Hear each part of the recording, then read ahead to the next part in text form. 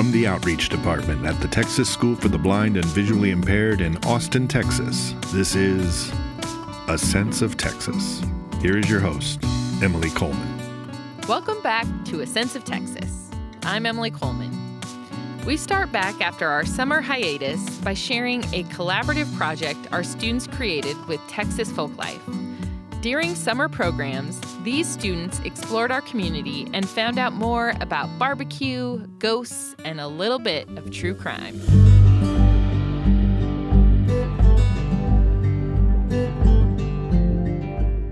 Hi, my name is Cindy Natividad. This is Patty Mejia. We are here with the Pitmaster at Micklethwaite's in Austin. It is listed as one of the top 10 barbecue joints in Texas on the Texas Monthly Magazine.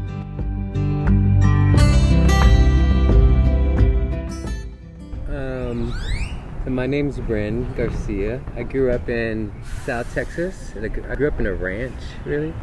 It's between Kingsville and Alice, Texas. I would say my mom was a pretty big influence in my life.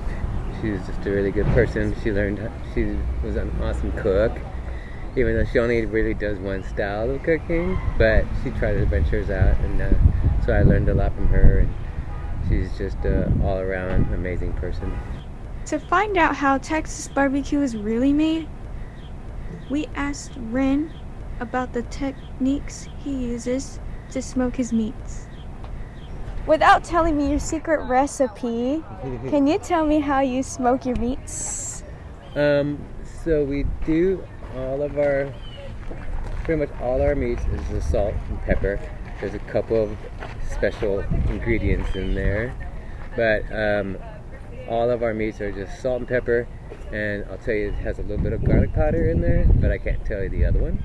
Our briskets, for instance, we're getting those on right now, and those will be for tomorrow, so that's going to be about a 12 or 14 hour cook on just the briskets, and we just lightly mustard, and then we put our rub on there, and then we just put it in the pit, and we just let it go, and we just keep the temperature at 275 the whole time until they're done. But for basically the way we season and cook everything is pretty much the same. So it's a side box, and we just keep the wood in there, and it feeds smoke through it. And but it just depends on which cuts and how long those cuts take to cook.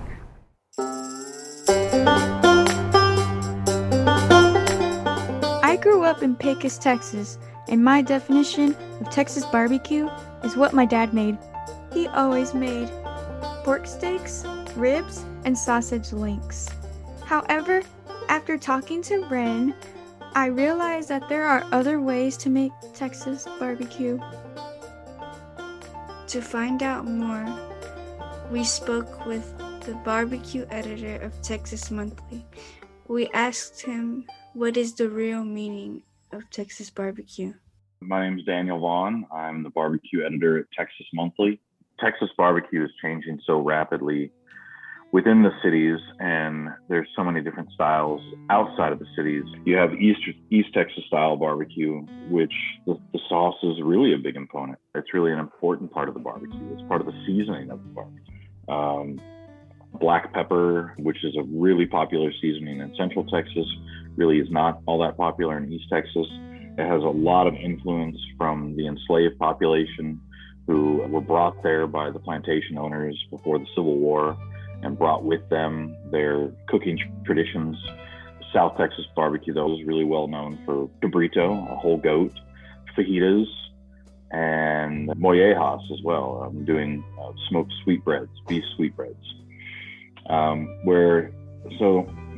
Then you get out to West Texas and like the Hill Country area, where cooking over direct heat coals is still really popular.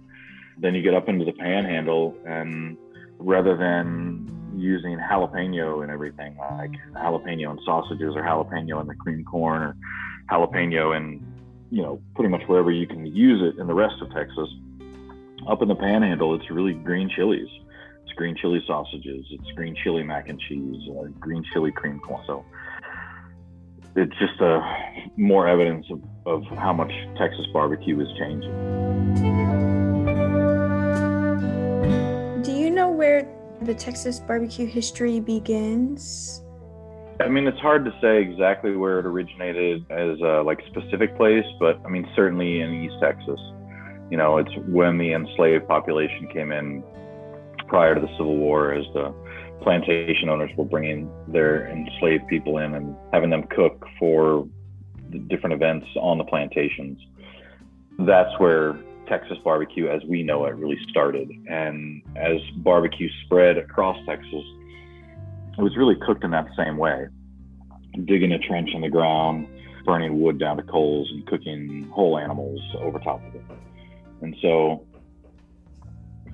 that didn't really change until we started to get barbecue for sale. So before the Civil War and after the Civil War, up until about the 1880s or 1890s, barbecue as a term really meant a big event. And certainly the meat they served was called barbecue too. But if you heard the word barbecue, you thought of an event that you were going to go to.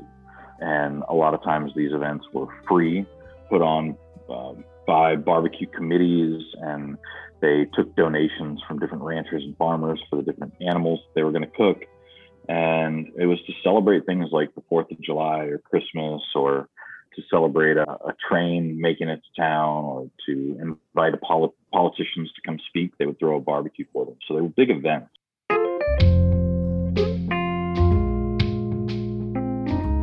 When I think about my favorite barbecue, I think about my dad grilling in the backyard. But as the editor of Texas Monthly, I had to ask Daniel what his favorite barbecue experience was.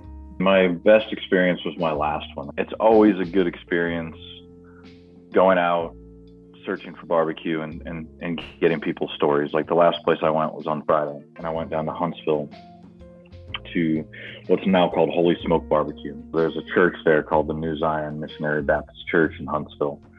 And at least since 1980, they've been cooking barbecue and serving it to the public and using those profits to help the church. And when they first started doing it, it was a woman named Anna Mae Ward, and it was just called the New Zion Missionary Baptist Church Barbecue. Later, it became known as Church Barbecue, and that was the name that they ran it under. And it closed. Pastor Clinton Edison, who had been running the barbecue place, his mother was ill and he needed to take care of her, and he needed to close the barbecue joint in 2019. And then last year in 2020, his daughter decided to open it back up again. And she opened it under the name Holy Smoke Barbecue. And that's the place I'm writing about now, and the place that I've visited most recently. And knowing that I get to tell a lot of people who might think that it's closed, because it made big news when it closed and didn't make as big a news when it reopened, that it is open and you can go to Huntsville and eat at this really legendary barbecue place again. And that was a family member who took it over, and now it's a husband and wife team, and their two daughters and son also work there. So it's a real family affair, and they're still using all the same old recipes that Anna Mae Ward, who opened it originally, left them in a recipe book. They're really carrying on the tradition. What was my favorite barbecue experience? Well, it was the last one. After speaking to Ren and Daniel, it became clear that there is not only one Texas barbecue. Is there anything we can call traditional Texas barbecue? It's just the dirty word of tradition. What is traditional and what isn't? Well, what is traditional and what isn't is all depends on where along some timeline did you decide that from this point, at this date and time, that was traditional. That's the tradition that I'm basing what my definition of traditional is. You've got to pick some timeline, some point along that timeline. And so my argument to people who say, oh my gosh, these people are smoking beef cheeks and making beef cheek tacos. Is that really like Texas barbecue? Shouldn't it be brisket? I was like, well, I mean, I guess if you really want to go like full on traditional, go find yourself some grass-fed beef, let it sit out on an unrefrigerated shelf for 3 days, and then throw it in a smoker. And, that's what you were going to be eating from a meat market in 1890. So if that's the sort of traditional barbecue you want, then have at it, but I don't want it.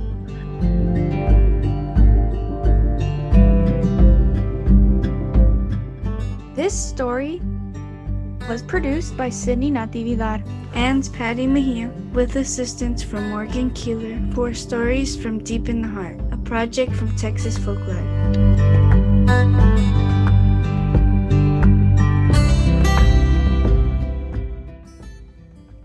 My name is Kirsten Best, working on a project with Texas Folklife and Texas School for the Blind. I love all things dark and spooky.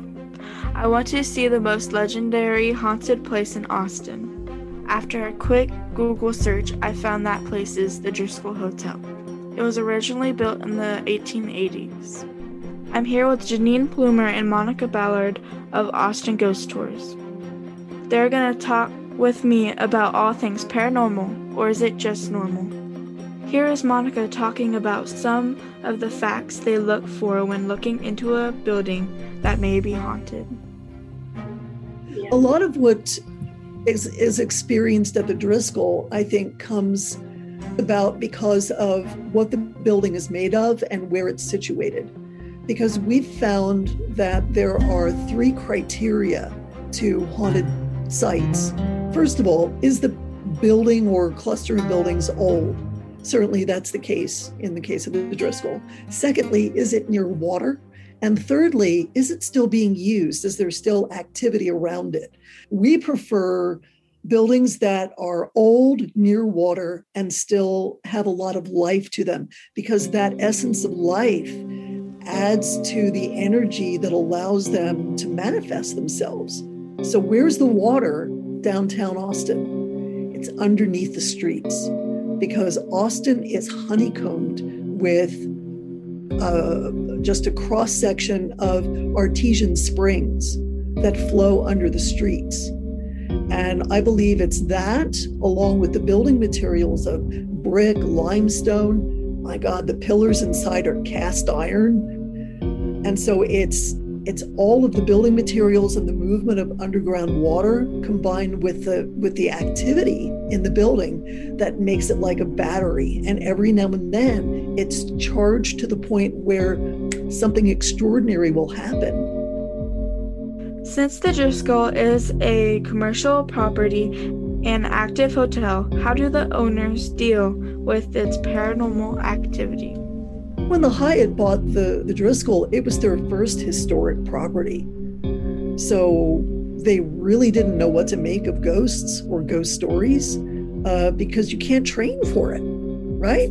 You can't prepare guests for something unexpected. Everything has to be expected and planned for, so that when the guest says this, you say that. There's not much room for the paranormal in all of that. So I think once they got used to the fact that what's paranormal other places is normal at the Driscoll, they became more comfortable with it and began seeing it as a selling point, just as the previous owners had. It's kind of like, okay, there's something strange going on here. We may not all believe in it, but by golly, we can put marketing on this and turn it into a selling point.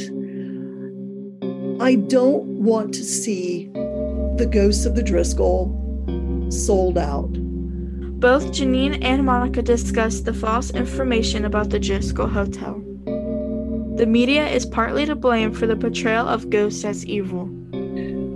So I think the reason why the denial of maybe it's not as much a denial of life after death as it is the media and the television shows are so fear-based that people won't stay in their hotels, because if they think it's haunted, these television show experiences will happen. And so whoever the executives are who are making those decisions, I'm sure that they've all had a ghost encounter for one thing, but they're looking at it marketing wise, what percentage of people are going to stay or what percentage are going to stay away. And so they're correct in thinking that the majority of people are going to be afraid.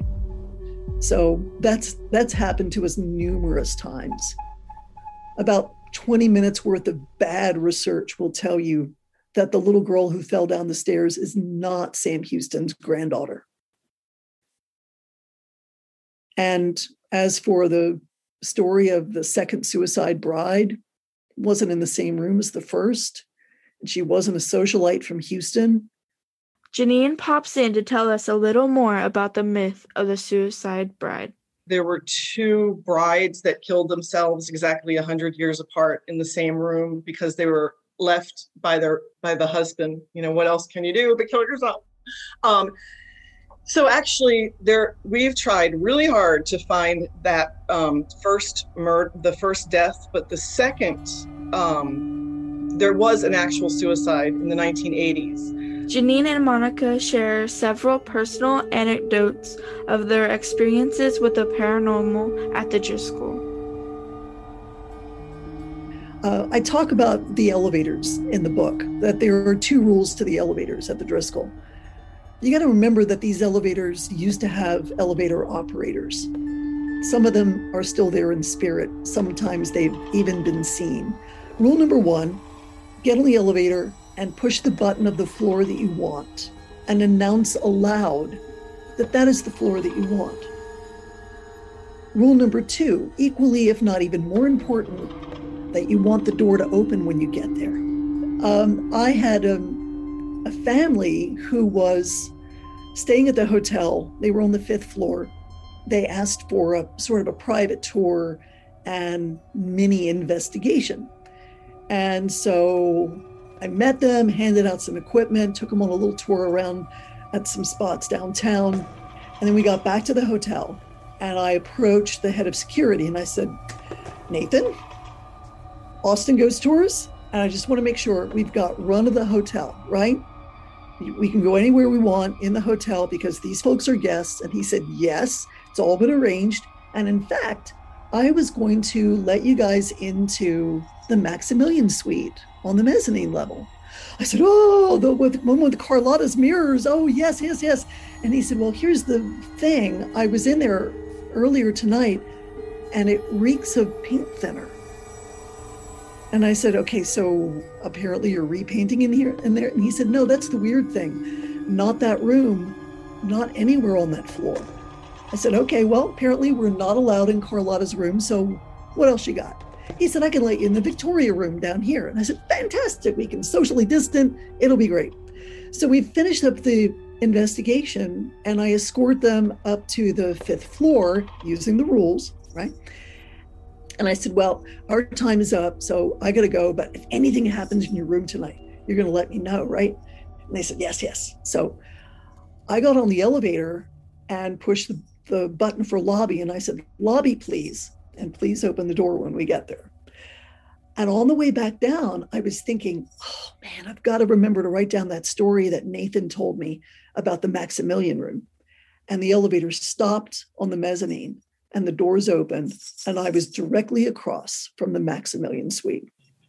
Wow. And I said, no, I'm no longer with guests.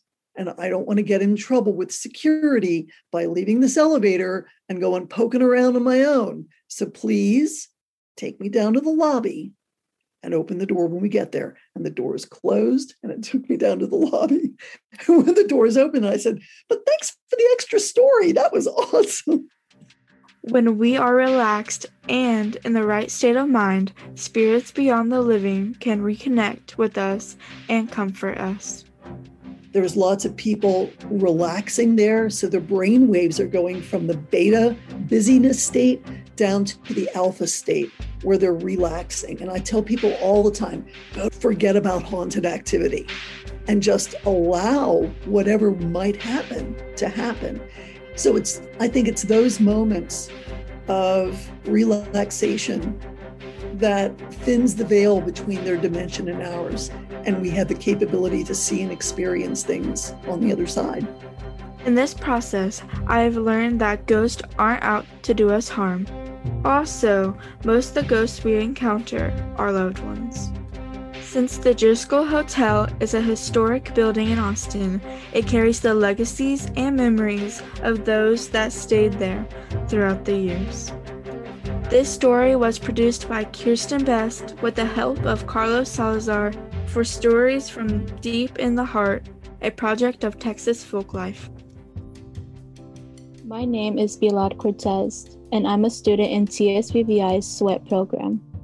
One of my big interests is true crime. I like true crime because it's scary, but not too scary. When I watch or listen to anything true crime related, I like hearing about the motives of the killer. I wondered if there were any true crime stories in Austin. Jim Miles is the owner of the Walking Tours of Austin and liked true crime before it was cool. Why do you think some people are so drawn to true crime stories? Yeah, that's a great question. Why are we, I guess, in short, death sells, fear sells. It's that nature of our makeup as humans that we like to get close to the fire, not too close. Why do we tell ghost stories on camping trips? It's because they're scary, but not too scary. I think puts us in touch with our human nature as broken vessels. I won't over spiritualize it, but there's something out there. I think a reminder that evil is loose in the world is something that wakes us up at some deep level of our human nature, and we're drawn to it. It's somehow when we're most alive. That's true. There is something about true crime stories that just makes me aware, but not scared. What's your favorite story to tell on your tours? So specifically, you're talking about my Murder Walk Austin tour? Yes. I love the story. You'd think it would be about one of the murders, although the murder of Mary Ramey is very compelling. She was the youngest victim of the servant girl annihilator. She was only 11 years old. Can you tell me about the story of the servant girl annihilator? In 1885, Austin had a very bad year. So that's the beginning of it. It was that year that one individual killed 8 of our citizens in a seemingly random pattern, crisscrossing streets and alleyways. And he didn't just sneak in and shoot you in your sleep. This guy used an axe, which is particularly violent. Actually used an axe, a knife, and an ice pick at the beginning. He lobotomized his victims, which was his signature. And horrific is an understatement. This is a type of sociopath that would have made Ted Bundy blush. The murders created so much bad press for Austin. Newspapers were being sent out everywhere about these murders. That was rough. We had a crime problem on our hands. And it fascinates me that as the murders began to pile up, newspapers were a big deal in the 1880s. It was the golden age of newspapers. This is the Gilded Age. This is the Industrial Revolution exploding, on the East Coast. Men like Pulitzer and Hearst are becoming tycoons in the newspaper business. And as the Austin murders pile up, word is getting out that something is terribly wrong in Austin. And it just so happens that a young Joseph Pulitzer writes a 6,000-word story on the Austin murders, and he begins to sell it all over America. Newspapers in San Antonio and Dallas and Houston, San Francisco, Chicago, New York are writing about this little cow town in Texas for all the wrong reasons, right? So men like Driscoll and the Mayor Robertson are thinking, oh my gosh, this couldn't be worse. This couldn't be worse for business. So the profound impact that these murders had because of their salacious details. Because of all the bad press going around about Austin, they didn't know what to do. One response to the murders was the installation of moon towers. Jim explains the theory behind the moon towers and why they took so long to install. Yeah, well, there's schools of thought on that differ. I'm in the camp that says that it is most definitely a response.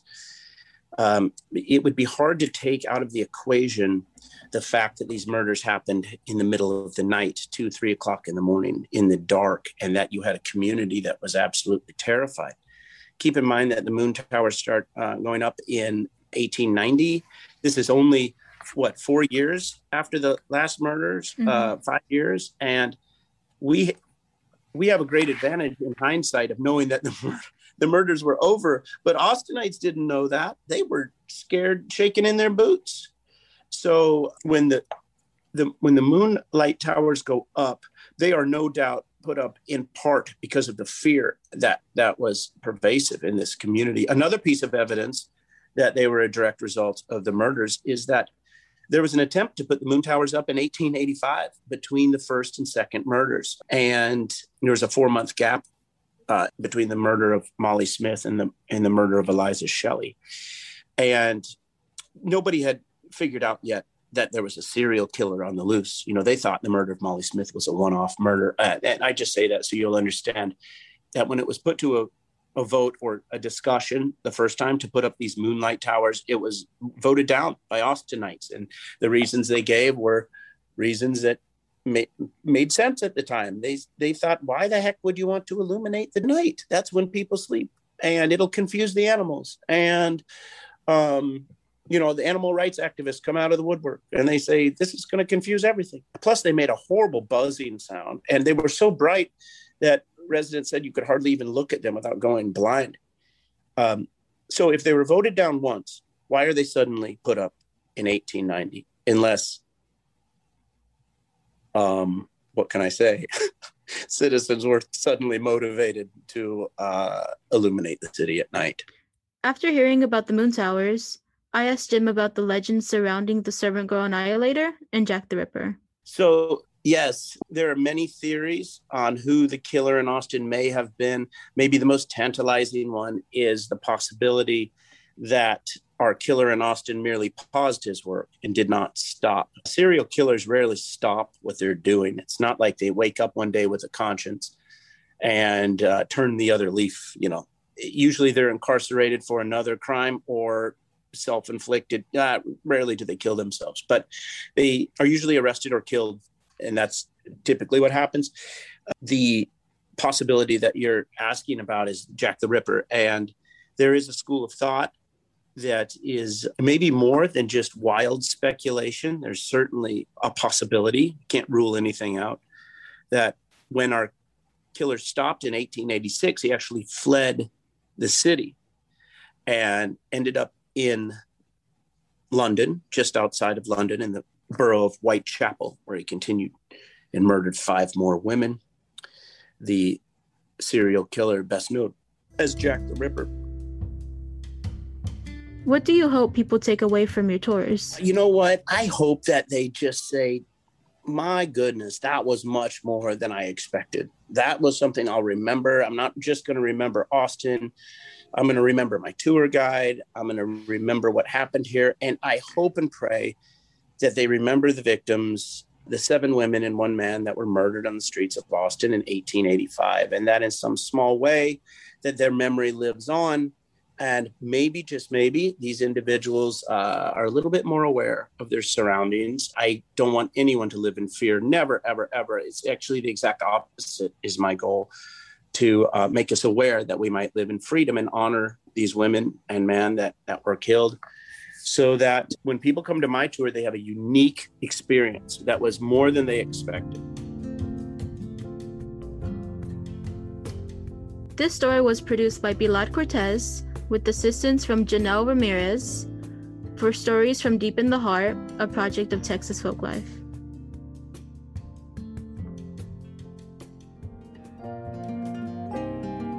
Do you know an infant or toddler in Texas who may have a vision problem?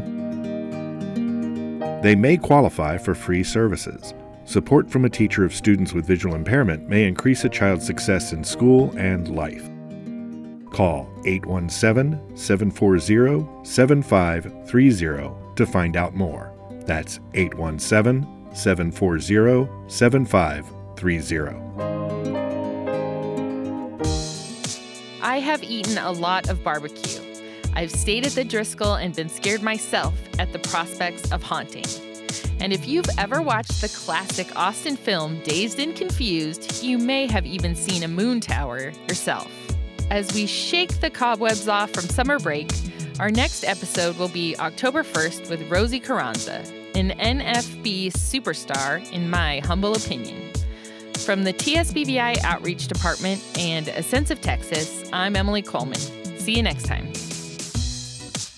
This has been a presentation of the Texas School for the Blind and Visually Impaired Outreach Department. If you have any questions or suggestions for topics to cover in future episodes, please contact us at podcast@tsbvi.edu.